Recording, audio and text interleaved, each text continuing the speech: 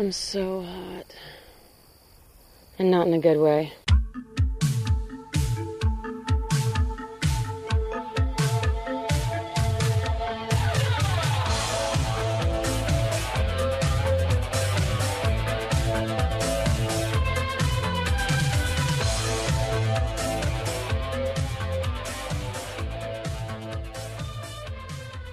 I didn't mean to be rude. I can hear you. Okay. Hello and welcome back to Scream 101. I'm Brennan. And I'm Sergio. And this is, we're so close to the end of Children of the Corn. You feeling it? I'm so ready. Honestly, let's get right into it because we don't have any 10-word reviews because we haven't watched anything in the past week except Children of the Corn movies. We're pre-recording this one slightly. Don't tell anyone. But anyway, we're here to talk about the 2011 film Children of the Corn Genesis, and here is the plot from the back of the super cool Dimension Extreme DVD. Genesis is the chilling next chapter in the ever-popular horror series. Yeah, we get it. When a stranded young couple seeks refuge in a remote desert compound, they encounter a strange Manson-like figure known as Preacher, Billy Drago, the Untouchables. Manson-like. I feel like they're really stretching on that one. They're really trying to make him seem like more duplicitous than he is. He reluctantly allows them inside with orders to be gone by morning. While investigating faint screams coming from a dilapidated shed, the couple discover they have stumbled upon a bizarre cult worshipping an entity that may or may not dwell inside a haunted little boy. I mean, that is a way you can describe the plot, and it's not technically wrong, but it feels not like the movie that I watched. Okay, Brennan, how would you describe the movie that you watched? Oh, I mean, completely 100% utterly incomprehensible, but fun. Yeah, no, it was definitely fun. Well, okay, so it is a couple. They break down, so it's sort of similar to the Children of the Corn situation of like a couple in a small deserty rural town. Mm-hmm. Question. Okay. Did the opening sequence do anything for you or for the plot? Certainly not for the plot. It gave me some gore, so I didn't mind it. Yeah. It was good. It was an interesting opening sequence. Yeah, it was a kid coming home from Vietnam, or an 18-year-old, and he comes home to Gatlin and realizes that all the kids have murdered all the adults, and then he also gets murdered, but by a kid who's shaming him for killing babies in Vietnam, which the second movie in a row that has a weird Vietnam tie-in. What was the first one? The one we just watched last time, the remake, because Bert had like that Vietnam flashback while he's running through the corn. I don't remember this. That's fair. It wasn't a great movie, but it happened. Okay. Anyway, yeah, this one, it's all over the place. None of it makes sense. The kid really isn't necessarily the evil thing, but probably because he has some kind of powers. Yeah, I guess the kid does. There is a telekinetic entity keeping them inside this house because it wants to take her baby for some reason. And by her, I mean the lady and the couple who is pregnant, and she is also Pam's friend from The Office. And there is a kid in the shed, but the preacher's like, it's not my kid, it's my Russian wife's kid that she lied to me to have. And then the wife's like, no, it's his kid. And I don't know who to believe. Yeah, that was just nonsense. And this movie is specifically set in California, and they just keep talking about Gatlin and how, stuff went down there, which I've heard stories about what happened to Gatlin. We've seen 7 documentaries at this point. Yes. This is the 9th one. We've seen 8 documentaries. Yeah, Wait, no, I wasn't counting that Naomi Watts mess. Oh yeah, fair enough. But yeah, so it does not do anyone a favor to try and describe this plot at all, because it's just pure nonsense. But in general, they're trapped in this house and they're kind of being turned against each other by lies or things that are maybe truths. Like, it's revealed that maybe she lied about having an abortion and said she had a miscarriage, which is dark. And then she, for some reason, is convinced that he cheated on her with the farmer guy's wife, even though they were alone together for 35 seconds. It was a long time that they were alone together. It was, but it was minutes. It wasn't enough. Look, minutes is all some people need. You're right. And that farmer's wife was hot. Was she? She was I guess hot. so. Yeah, you're right. She was curvy in all the right places. Beautiful. The curve places. Yes. We love women here at Scream 101. Oh, well, yeah, sure. What's curvy in the wrong places? What's the wrong place to be curvy? Lumps in the head. Sure. Like a Klingon? Yeah, just lumps everywhere on your head. Okay. Like boils. Oh, no. Anyway. You know what else is bad curvy? Feet. Feet must be narrow. I've heard this. Okay, are you like an 18th century etiquette guide? Yes. Well, I just get compliments all the time on my feet, and so I know that because my feet are so angular that they're nice to look at. I don't know if this is one of them Children of the Corn lies that we've heard so much about in this movie or what you're talking about, but it does feel in tune with what we watched because I do not understand it. You love my feet. I don't know why you're saying they're feet. I don't care. I have no opinion on them. Share your love, Brennan, with our listeners. Please stop this. I'm just... Okay, so what I did just now was to try and control the narrative and to put thoughts out there. Yeah, it's propaganda. Which is what the movie was doing to the couple. I guess so. You're right. So we rate everything on scariness, campiness, effects, and quality. Okay, fine. Go ahead. I'm going to give you my scariness score. 3. Yeah. Did you guess or did you look at my paper? No, that was my score too. Okay. So I feel we are on the same page about this, which isn't always shocking, I guess. But we've been pretty on the consistent as of late. Yeah, which is about these Children of the Corn movies, you know, is that they're mostly miserable and we're just suffering together. Yeah, at so this point, we know how the other feels. Yeah. So why was it scary? You asked. Yes, I do. Why was this movie scary? It had some twists and turns. It was suspenseful. It really kept you guessing. Now, I say all this fully aware that there's no payoff at the end. Yes, you are guessing to no avail because there is no answer to anything. Mm-hmm. So all the mystery, all the intrigue, I guess it's supposed to have some sort of payoff in theory, but this movie leaves you without that payoff. So it's like, Yeah, it's like But I had fun on the ride, so yeah, no, definitely. Like, I don't know, it's like you walked into a hedge maze and you're like, okay, I gotta get into the center. And then you're going through all the maze and it's like all this, it's like Harry Potter stuff, all these spooky boggarts and whatnot. And then the maze just kind of dumps you out at the end and you're just kind of in Ontario and you're like, how did I get here? I don't know. This isn't anything. This wasn't a maze. The way I look at it is it's like when you're reading Emma and you're rooting for Emma to be alone, to end up alone, because Emma truly is a heroine that needs no man. But at the end, because of convention, Austin has to marry Emma off. Sure. But that doesn't, ignore the fact that Emma is truly a heroine without, with 100% her own agency. You know what I'm saying? Mm-hmm. No, I don't. I'm just saying the ride to the end was fun. Okay, sure. No, the end might not have been satisfying, but the ride there was fun. You're right. It is like a roller coaster because you don't expect a roller coaster to have a plot or have a satisfying arc. You just, you're going up and you're going down, you're going around, and then it's over. Mm-hmm. And that's what this movie did. What I think is probably the scariest thing about this movie is Billy Drago, who I've heard his name before, and I know he is an actor like with a name, and he's certainly the only one who is like worked before in this movie to like any degree of credit. Mm-hmm. But I looked through his IMDb and I was like, I straight up have no idea who he is. I've just heard of him. He's a character actor. But I think, honestly, maybe the best performance in the series from Billy Drago? ? Like, he plays this character that is nothing and makes no sense, but it's this creepy preacher man full of secrets, and he that's why his hair is so big. But his hair was flat. Well, you're right. Anyway, I guess the secrets leaked out.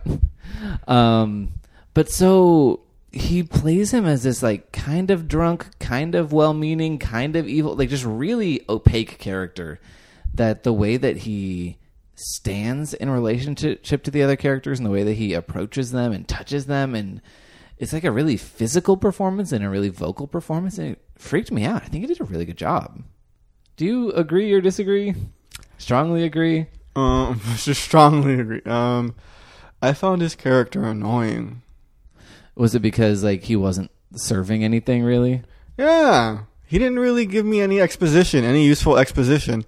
All the backstory he gave me was contradicted by the other one. Yeah, and also it was mostly just about Gatlin, which is like, we're not there. What are you talking about? So I found it to be pointless. I think he did a good... Nothing in this movie has a point. Yeah, you're right. Do I think he did a good job of acting? He did okay. I don't know. I just found myself like kind of pulled in and creeped out by him. I guess, yes, I agree with you to a certain point or extent. No, you don't have to. What's your campiness score? Let's see if we line up on this one too. Campiness score 2? Dang. So that's also what I gave it. Yeah, I mean, this movie is very all over the place, which can be campy, I suppose. There were some campy moments, like when the cop went up in the air. Hell yeah. And then after the credits scene, when he came back down. Yeah, that was a bizarre It wasn't even mid-credits. There was one frame of credits, and then it was like, here you go. It felt like a Marvel movie. Yeah. But yeah, so I guess we should talk about the cop. Like, because they're trapped in the house, and this cop shows up, and they're like, help, help, and the cop can't hear them. And then suddenly, the cop gets flung into the air like he hit a glitch in a video game. And it's the most hilarious. It's so good. I recommend the movie on the strength of this scene alone. You must see it. It's great. I'm going to be counterculture and say, no, you do not need to go see this movie because of this scene. It is not worth the payoff. But you said yourself you enjoyed like spending time with this movie to a degree, right? Yeah, I wouldn't recommend the movie to anybody. Okay, fair enough. Like it's like, look, if you're stuck in this Children of the Corn franchise, it's not one of the worst ones you could do to yourself. That's exactly what I would say. It's not the worst, but I would never recommend someone be like, yo, you know what you got to watch tonight? Children of the Corn Genesis. Okay, yeah, fair enough. And like I have a shelf in our home that is a purgatory shelf for DVDs where I'm going to watch them and then I'll decide if I'm going to sell them to Amoeba or put them on the actual shelf. This only ever grows. It never gets smaller. Send help. Anyway, no, it's purgatory, and I'll see if these movies get to graduate to my real shelf. And my 6-pack of movies 2 through 7 in this franchise, that graduated onto the shelf. Many of those movies were bad, but part 4 I loved and might actually rewatch, and I'd rewatch for the cool effects in parts 2 and 3. Mm-hmm. But this one, I feel like I just want to keep it in purgatory forever. Like, I enjoyed it, but I don't think... Just sell it back to someone. No, I'm going to sell it. But, like, I just feel like there's no reason to ever rewatch this movie because there was barely a reason to watch it to begin with, even though it was passable. Mm-hmm. I mean, I give them credit because the movie did seem like it was tied to the franchise. Did it, though? There were solid references to He Who Walks Behind... Like, to He Who Walks Behind the Rose. Yeah. They talked about Gatlin nonstop. For no reason, really, because we never get any, like, good explanation, but they tried. Okay, I think I'm going to try to translate from Surge speak to Brennan speak. Look, it's 10:30 at night. Cut me some slack. No. Sorry, I'm not saying what you said didn't make sense, but I'm trying to reshape it from my understanding, which I think what you're saying is that it doesn't feel like the Children of the Corn stuff was shoehorned in. Yeah. Like in one of the ones, the Revelation, the one with the apartment building. But the Revelation was the one we're going to watch next. No, Runaway is the one we're watching next. Sure. Yeah. No, but it doesn't feel like they shoehorned in one scene where we get to talk about He Who Walks Behind the Rose. Yeah. Like the Naomi Watts one. That had none. So yeah. Exactly. Yeah. But this does. It feels like it didn't understand any of the mythology of what's happening, and it's not particularly related. But they did try, and it feels like they intended it to be a Children of the Corn movie, like Halloween 2018. Well, that was very specifically tied in with the first one, but not the rest of them. True. Okay. It ignored the others. That's not really what I was saying, but okay. I know. One campiness thing that I liked is that the telekinetic being keeping them inside this house keeps throwing stuff around, including the cop. But there's a part where the husband is having a conversation with creepy Billy Drago, and randomly a cross flies off the wall and just hits him in the chest, but it doesn't hurt him. It just kind of goes doink, like the thing was just trying to annoy him, like flicking, I don't know, pieces of paper at him in class during a test or something. It was pretty funny. Mm-hmm. I did like that scene when they were trapped in the house and could find no way out. It was fun. Like they tried to open the door and it would slam shut, and they tried to break a board off the window and it'd fly back. They kept trying, and then it was just like, well, clearly this isn't working for you fools. Yeah, he tried to break the window with a chair and it just flew out of his hands. Mm-hmm. That was pretty... It was fun. It's kind of what we've mentioned multiple times. I guess this is the perfect transition into our effects score. I think I'm giving this a 3? 2. Finally, we disagree. What effects did you see? I mean, Nothing's just flying. talked about it's mainly telekinesis. Oh, you know effects. what? I would give it a 3, because maybe even a 4. I'm including the fact that the standards are low because of the other movies. Yeah, the 8 others. But I thought that car sequence was pretty cool. Oh, I forgot about that. Yeah, totally. This movie randomly acquires a budget 3/4 of the way through. And the budget's not great. No. And it's not consistent if you actually watch the scene and pay attention to just the scene. Yeah. Before and during. Let's set up the scene and then we can break it down a little bit.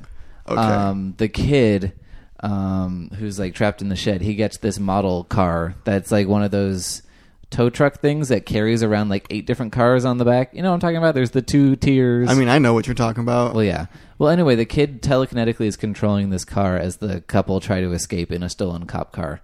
And the cars on the back of the truck keep flying off of the truck and almost hitting them. And it just looks expensive. And it was cool. Mm-hmm. And I don't think it was shot particularly well. No. This movie has a tendency to kind of go handheld and then kind of shift focus a whole bunch, in camera, and it's really distracting. But what were you saying about it, looking kind of cheap in that scene? Well, originally they were on a freeway with about 4 or 5 lanes, and then they kind of were on a maybe 2-lane freeway overpass. Yeah, that was really obvious that they switched locations for that effect. It's clear that they were just in a car on some studio lot somewhere as they were facing the impact of the cars, which is fine. You don't want them to actually have cars thrown at them. Yeah. But at no point did you think that they were actually there. No, I guess you're right. The suspension of disbelief is kind of shattered because it is so obviously an effect. Mm-hmm. Or it so fundamentally changes the perilous situation that they're in that you notice and you're like, wait, this isn't the same thing I was just watching. Mm-hmm. So, I mean, I give them props because I was not expecting that scene at all. I was not expecting whole cars to be thrown at any point in this movie. Yeah, exactly. That seems amazing. And anything with a car is expensive in a movie like that, let alone shattering 3 or 4. Mm-hmm. So, yeah, so that's my 2 cents on that. Okay. I can agree with that. This movie never fails to throw oddball, interesting things at you, even though it doesn't gel into anything. Mm-hmm. It's an unpolished, unrevised draft. It's an uncarved block of a movie. Yes. It's just here's everything you could possibly want in no order. Yeah. It needs the eyes of an experienced sculptor / filmmaker to make it into something more intelligible. Yes. So how does this all fall on the scale? Where is your quality score ending up right now? 3. Okay. Yeah, see, because the last ones have been terrible. That is true. That's very true. And I think this one is on the knife's edge between 2 and 3, but I'm landing on a 2 just because it's not a satisfying movie. I am not mad that I watched it. And I wasn't bored a tiny bit, but I wasn't bored during most of it, which I cannot say for the previous entries. So, it is a massive step up. Yeah. But it's still not, good. So I'm landing at a 2, but I totally support your 3 thesis. Mm-hmm. what I think it was competently made. Like, it looks pretty slick and, you know, like modern, because this is a movie from 2011, which is just crazy that we're getting Children of the Corn movies from the decade we're currently in. When's the next one set? Well, the next one it came out this year, actually. Oh, what? Yeah, it's we're a on the ball. contemporary film, yeah. New release. Yes. Direct to Redbox, I think. But yeah, there's a random nightmare scene that's clearly just padding, as is the Gatlin prologue from the beginning. A lot of it was just padding. Yeah, you're right. But I don't know. Like, the thing, I don't feel an enmity with this movie. Define enmity. Like, it's not an enemy of mine. Like, I'm not mad at it. I'm not frustrated with it in any way. Do you want to explain that idea further? Well, it's just like, I feel like I should be, because it's not very good. But I just feel like it feels warm and fuzzy in a really weird way. Like, it wants so badly to be friends with me, and I don't like it that much, but I'm like, okay, we can be friends. I think it's just what we've been talking about all night, and like said a number of different ways, is that the movie is not bad in the sense that there are interesting things going on. Uh-huh. It's just not good. So you can't really say like, yo, you need to watch this movie the way we would with, I don't know, what, 2, 3, and another one? I would say 4, because I love 4, but you did not. That was Naomi Watts, right? Yeah. Yeah, so not. But it's not as bad as the last 3 we just saw. So true. You know, we're like, okay, it kept us interested. Yes, there was no payoff, but the journey to the end was pretty fun. So yeah, maybe we're just drunk on corn at this point, and just the ratings are screwed. Gravity's all wrong. We're floating around. I don't know if we're any of that, but sure. Okay, yeah. No, this isn't making sense. Just like the movie. Mm-hmm. Look, this whole review session has been weird. It has I been brought really up weird. Emma. You talked about enminies. It is just so bizarre. No, it's strange. I sound drunk and I'm so sober. You are. No, it's been a weird weekend, and I'm so tired. I worked an extra hour at work for money. You didn't do it out of the kindness of your heart? No, who would do that? I've done that before. I mean, I watched this movie out of the kindness of my heart for corn. Anyway, wow, this is going nowhere. This is the second to last Children of the Corn movie, which means that next one is the last one. Do you feel like you're going to miss them at all, or are you excited to be finally done? I'm excited to be done. Okay, yeah. I'm cool to have seen them all. Like, you know what? I did something. Yeah. You have an accomplishment under the belt. Every movie in this franchise. Could I have gone my entire life without seeing them? Sure. But, you know, here I am. Once again. No, yeah, I don't know. I think it's been a very bittersweet journey, just like corn. Anyway, so I'm going to tell you what we're watching next week, and we're going to make our guesses as to what the next and final movie is going to be about. But first, here's how you can get in contact with the show. You can find us on Twitter at Scream101pod, on Facebook at Scream101podcast, email us at Scream101podcast@gmail.com, find us on Apple Podcasts, subscribe, rate, and review. I won't say give us 5 stars, because I don't feel like we've earned it this time. But give us whatever you feel like. Give us a notable mention, a shout out, a hint. Don't give us a rating. Just give us a review. Just a completely impartial. Anyway, so next week we're going to be hitting up Freddy once more in A Nightmare on Elm Street 4, The Dream Master. But the next Corn movie we're hitting up in 2 weeks, that's 2018's Children of the Corn Runaway. Which I'm excited for, because it's come highly recommended by who again, Brennan? 2 people that I follow on Letterboxd. So Brian Collins, who runs the Horror Movie A Day blog, and also my friend Matt Thompson, whose tastes I don't know if I trust, but the relative rankings of franchises I can trust him with. And they both stated that this is their favorite of the franchise, which is, I guess, not a high bar to clear, but still shocking for a 10th entry in a franchise. Yeah, you know, it gives hope to the hopeless. Yeah, exactly. So I'm excited for that. Just based on that, title, what do you think's gonna go down in this? I think the Runaways are going to have a song play during the movie. I don't think the movie has the budget for that. One never knows. I dream big. Well, I mean, I think I think the title probably says it all, although the titles almost never do. Genesis didn't have anything to do with anything. Yeah, there was one Bible page torn from Genesis. Oh yeah, in that opening scene, and that was it. They were like, "Oh shoot, we gotta have something that ties in with this title." They should just have one named after every book of the Bible. It's like Children of the Corn, Ecclesiastes, Leviticus. Yeah, Children of the Corn, Leviticus. That would be really lame. Leviticus is the worst. You're a Bible man? Well, Leviticus is the one that's anti-gay and anti-tattoos and shellfish or whatever. Do you like tattoos? Are there any tattoos on your person? No, but I like me.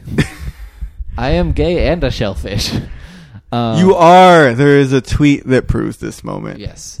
Anyway, I think there is probably going to be a kid who runs away from a bad home or a foster home of some kind and finds a place in the cult and has to decide whether or not to join in and murder a bunch of adults. That's what I'm feeling. All right. I'm down to see who's right. Me with the song or you and the cult. Okay. You're dancing for some reason. I think that's our cue to wrap up, but I will say that Runaway is directed by John Gulager, who directed Piranha 3DD, so that's exciting. I've never seen that movie, but I love the title. I was going to be like, is that one of your faves? Well, it's called 3DD. He knows how to title a movie. Okay. Anyway, catch you on the flippity flop, and until next week, good luck on your journey. And stay gold, everybody. Bye. This episode was brought to you by Pod People Productions. To find more episodes of this show and others, please visit podpeople.me. It's podcasts for the weird at heart. Hi, I'm Brennan. And I'm Dave. And we are the co-hosts of Cast Party. It's a freewheeling pop culture conversation. I am an online media mogul. And I'm not.